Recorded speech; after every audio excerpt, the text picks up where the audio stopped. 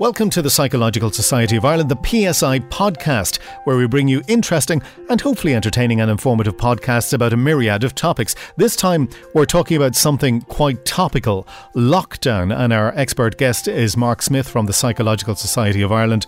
It is on lockdown. I'm in the studio. Mark is at home on the Zoom. How are you, Mark? I'm okay. I'm not too bad. Firstly, if we can, I suppose, start off on a personal level, how has the lockdown been for you?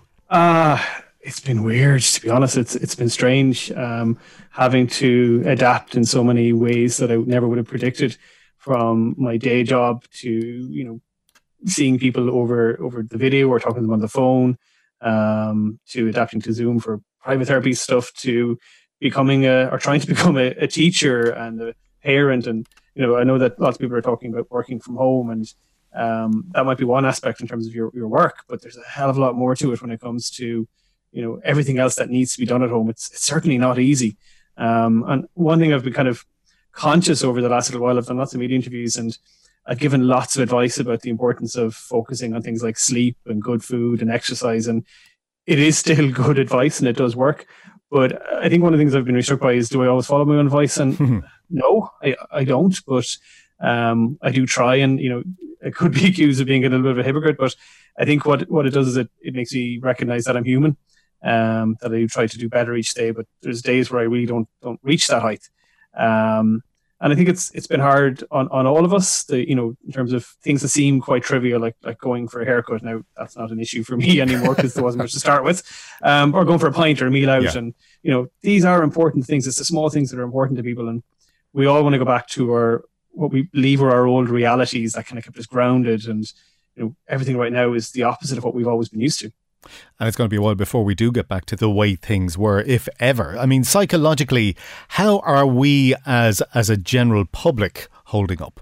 I suppose it's hard to know. There's lots of research happening at the moment that's trying to evaluate how we're doing, but we may not know ultimately for a year, maybe 2 years, when we look at the longer term impact of this. I think in any given situation, there's a principle that I always kind of stick by, that in any given moment, a person's doing the best that they can do in that moment. And it's equally true that they can do better. But I think for the vast majority of us, what it has forced us to do is to confront our vulnerability. For something as simple as a cough or a droplets, and we go for a walk and we see someone coming less than that 2 meters from us, we becoming, instantly anxious. We're concerned. We're worried about our safety and others. And I think what's happened in the past is that we've always got anxious about lots of different things. And sometimes it's about perceived threats. That's generally going to be unlikely. This isn't perceived or unlikely. This is a threat that's ravaging its way across the globe, leaving psychological and physical trail of destruction. So it's tough to pretend that this isn't real, and it's not helpful to do so, because it is, and that is our current reality, is that there is danger all around us, but we're still doing our best to protect and to keep everyone safe. Some people are more anxious than others. I think I was a bit more anxious at the beginning, less so now, but still not complacent. And then there are other people who don't seem to be anxious at all. I mean, they'll come right up on top of you in the supermarket. What's going through their minds? Denial, perhaps. We see that especially in the States at the moment, in certain states, where there's just denial that anything's wrong at all.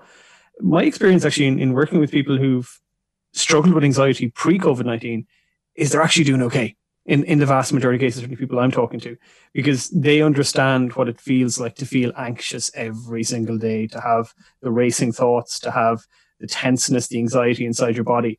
So this is just a continuation of what they'd experienced. And it's interesting for me, for some of them, they seem almost better prepared for it, because they have sometimes pulled back from the world. They've stayed in their rooms, not gone outside as much. So this is not a unique situation, but it's for people, I think, that haven't had much of an appreciation of what it feels like to feel anxious, about how exhausting it is, about how sometimes little control we have about the what if thoughts that invade our mind. So I think for everybody, suddenly we have a global leveling emotionally, because we're all feeling anxious. We're all feeling a little bit frustrated, a little bit annoyed, tired, dealing with unpredictability. So we all know what it feels like to be anxious right now. And my hope is that at the end of all of this, that there actually might be less stigma attached to anxiety, and that people who struggle with it might come forward and talk about it, because they may have hopefully now an understanding or a hope that people will know what it feels like. So it's a strange kind of situation where I think it might actually help with anxiety. And people looking for support around it. So it's more of a trial really for people who weren't anxious in the first place. Yeah, I think that could be argued. Because again, it's not necessarily about the feeling of anxiety. It's about this sense of lack of control of everything that's going on around them. So we have kids who can't have birthday parties anymore. My little lad had his birthday last Friday, and all he wanted was that for his meal at home was that he would have chicken nuggets and chips and sausages, because if he'd had a birthday in a play centre, that's what he would have had. Right. Now, it seems like such a small thing, but we had it. We all had that meal. But we forget that those little things are the things that are important. It was supposed to be my daughter's communion tomorrow, and obviously that's not happening. Yeah. We know that there are kids in sixth class who won't transition onto those things. So there are lots of small, everyday things that people are missing out on that are quite hard, and that they've built up for a couple of months thinking about this is coming, and now suddenly it's all gone. And they don't really know how to feel about it because they never considered the fact that this would be taken away from them. It impacts differently on different people and different age groups. If we take a look through the age groups and start off with, say, kids, what's the impact on them? I think kids, like us all, but I think particularly kids, thrive on routine. So they thrive on the predictability of going to creche and preschool and school every day, seeing their friends, having a routine that just makes them feel like everything makes sense in the world. That's all gone now. So now they're at home, and the younger the kid, the harder it's going to be for them to comprehend, why can't I come see my friends? Why can't I play with them? Why can't I give Nana a hug? It's hard for them to take on board the global aspect of this. It's hard for us. So for them, they tend to think and to feel in the short term. So when you're trying to tell them that we don't know when this is going to end, that's a very difficult thing for kids to comprehend. As we kind of move on a little bit, there's lots of different age groups that we kind of maybe focus on particularly. So I think for me, that transition between sixth class and first year has always been a difficult transition. But in pre-COVID times, you might make a visit to the school, you might get kind of a tour around it, you understand a little bit of what's going to come. Right now, we don't know how kids are going to transition because we don't know when it's going to be. We also have, I suppose, teenagers and we know there's a particular focus over the last couple of months on the state exam years. And that has been incredibly difficult for them because they've been trying to deal not only with the uncertainty of COVID-19, but, for the Leaving Certs, will there be an exam that will get me to college or what's going to happen? I think they were unenviable decisions that the government had to make. I'm certainly glad that they made one finally so that at least they can have some certainty. But I think in general, teenagers in particular are very social creatures. They like to go out to mix with their friends. That's where their primary attachments are. So I think this has been particularly hard. They're relying on their technology to keep in touch with friends. And I suppose they were well versed and well practiced in that pre-COVID. So maybe that's kind of getting them through this right now. We move on then to another age group, young parents, for example. How is it affecting them? Yeah, I think for parents, it's hard for everyone, but they're, I think, having to, or maybe this is just me projecting, but going through an identity crisis like they were adolescents all over again, because as I said, working from home is not a cushy number. So we've all seen on Twitter and different things, people talking about the pressure of Zoom meetings and, you're trying to engage in your work and anxious that over your shoulder, suddenly a toddler is going to appear looking to go to the potty, or someone needs help with their homework or whatever it might be. And then you have you as a person and as a parent, as a professional. What is my identity? How do I look? Am I supposed to dress up like I would in work? Am I allowed to be casual? Where's the line there? And you're trying to be multiple roles. So you're trying to be your professional, you're trying to be your person, you're trying to be an educator. And maybe again, this is just my own experience I'm projecting, but I think for a lot of parents, we end up being UN peacekeepers. Because, we're all cramped, we're all cooped up together, and we're going to get a little bit more irritable, and kids will get irritable with each other. So you're trying to be all things to all people, but for most of us, it's about trying to be the best that we can. And even when we have those doubts, that it's good enough to remind ourselves that we are doing our best. I think the people I feel most sympathy for are younger parents with younger kids, because, I mean, my kids are growing up. I don't have to worry too much about them. You never stop worrying about them. But, You have to mind the kids, you have to work, you have to homeschool the kids. What happens when you get anxious? Who do you turn to? You have to put on a brave face all the time. I think it has. I mean, even the fact that I'm up here in the attic right now recording this podcast is making me a little bit anxious of what are they up to? Are they wrecking the place? Yes. But also a little bit guilty of, I'm at home, but I'm not at home. But in fairness, my kids have been fantastic. They really kind of respect this boundary of when daddy goes to the attic, daddy's doing his work, and they're letting me do this. But I think as well for parents, when you're trying to get kids to do schoolwork or to do even a little bit at all, for them, they kind of struggle to see the justification. Well, why should I?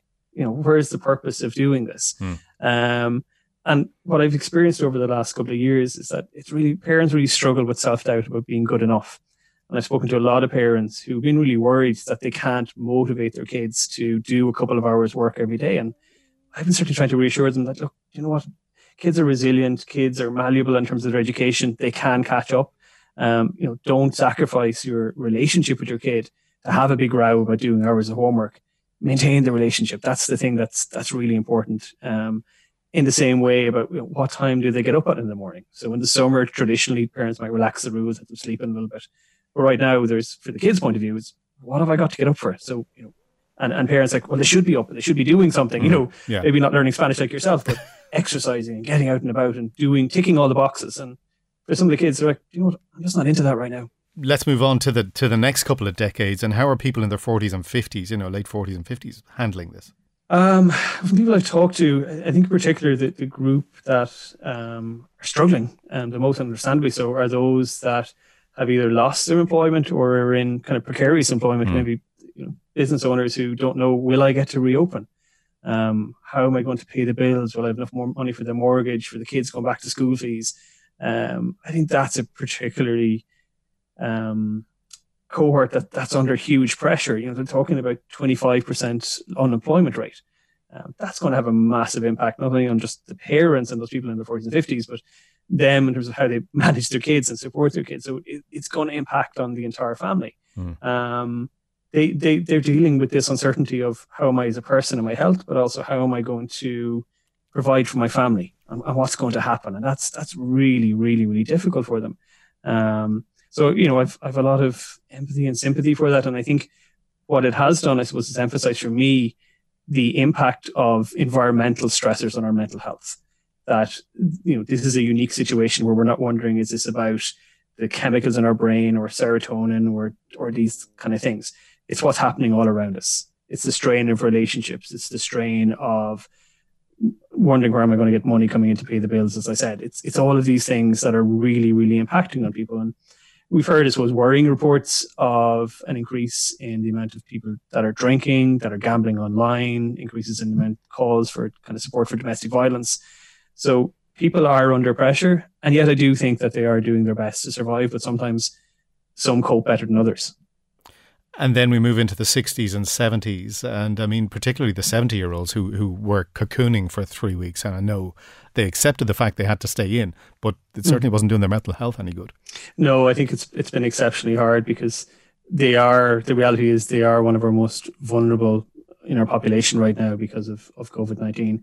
And while I think it is hard, I think for me, I've seen a huge emphasis in people understanding the importance of keeping connected with the elderly in our community, about supporting and empowering them to learn how to use technology to be able to communicate with the grandkids, to the Gardaí providing such a fantastic service, delivering medicine, delivering food, or sometimes just coming out for a chat. I've seen them fix car wheels, help make the tea. So people are realizing that this is a very vulnerable group that we need to not only not forget, but go out of our way to engage with, to make them feel that they're remembered, that they're important, and that we will be there. And I think hopefully that will continue in the end of COVID-19, that we won't just kind of relax and forget about the elderly again, that we will maintain that really important relationship, not just for us, but for connection with the grandkids, so that it's intergenerational, because it's important for us all to stay connected. Then you have, on the other hand, the conspiracy theorists who think it's all a load of baloney, and this has all been set up by the government for mind control or whatever. And there's more and more of them out there, not believing what the experts are saying. Is there anything you can tell them? God, I've really struggled with this because, as a psychologist, my job and my ethos is about understanding and validating people's positions and not being judgmental. But I think it's hard. I think it's hard when you're confronted by the realities of so many deaths to hear people deny the reality of this.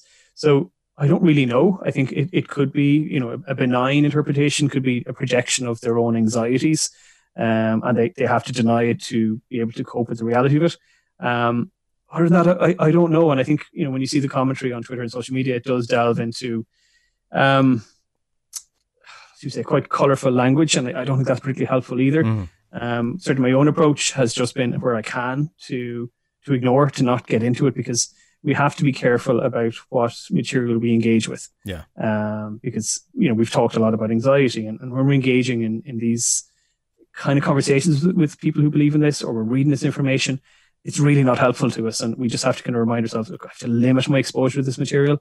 And if I do need to know information, go to trusted sources. Mm-hmm. Is there anything we can do to keep our mental health at a reasonably good level?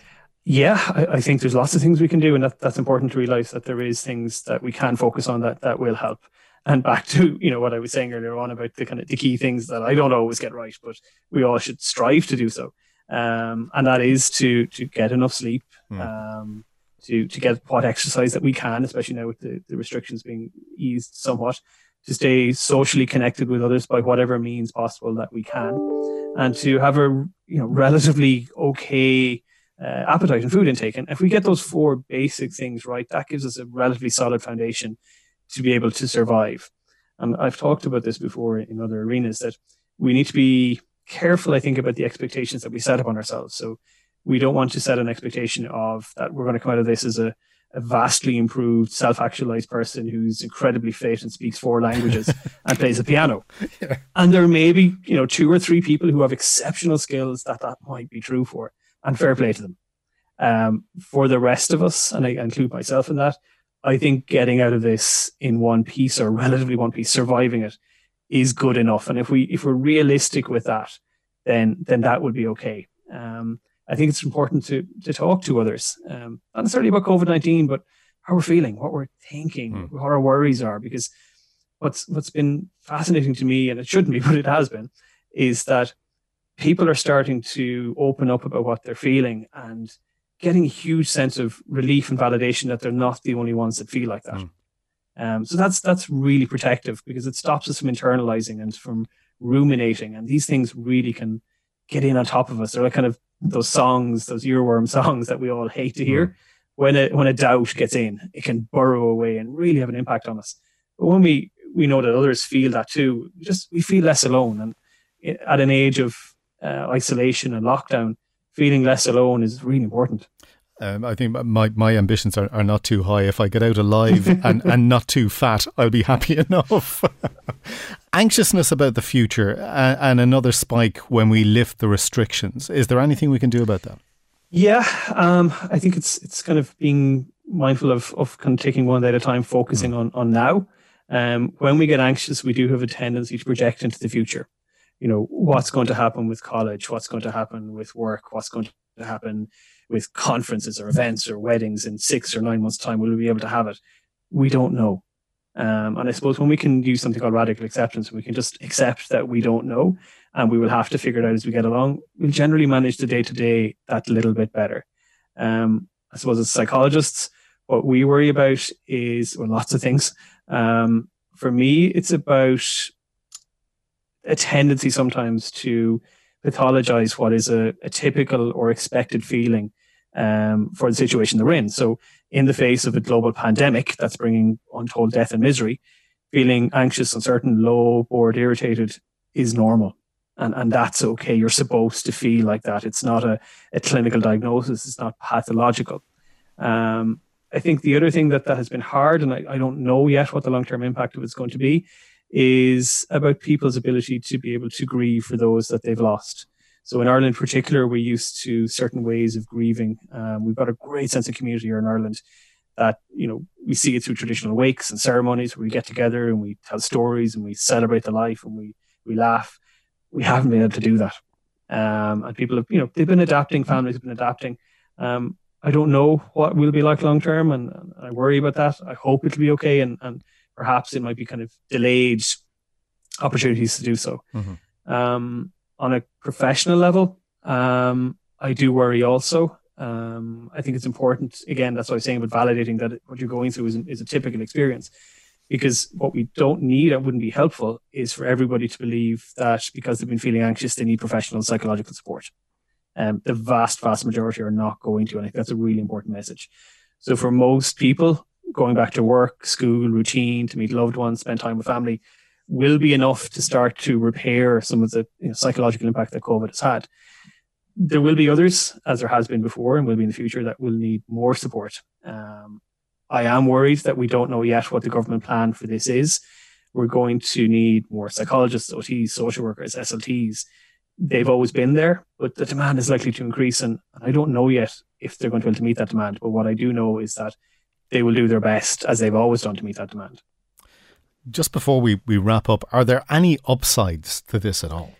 Yeah, I think we've touched on one already around what I hope is kind of a reduced sense of stigma around talking about our emotions, about feeling anxious. But I think the increased sense of community, as we talked about the elderly, the importance of remembering them and connecting with them. I think changing the narrative about school as just being a place that kids go to learn where they do their maths and their English. I think we all realize right now it's so much more than that. It's about the relationships that they have with their peers, with their friends, that sense of connectedness to their teachers. But also we have seen that, as we've always done, I think as a nation, we've been very good at adapting to adversity. And Twitter can be a verifiable cesspool of unpleasantness, but it can also have really uplifting stories. So we've seen fantastic efforts by people to really go out of their way to give to others. So even for me personally, I work in a GP's clinic and they were really stuck for PPE. And I reached out on Twitter to a great guy called Doug Ledden, who went out of his way straight away to make sure that the GPs, not only that I work with, but the GPs in our entire area got all the PPE that they needed.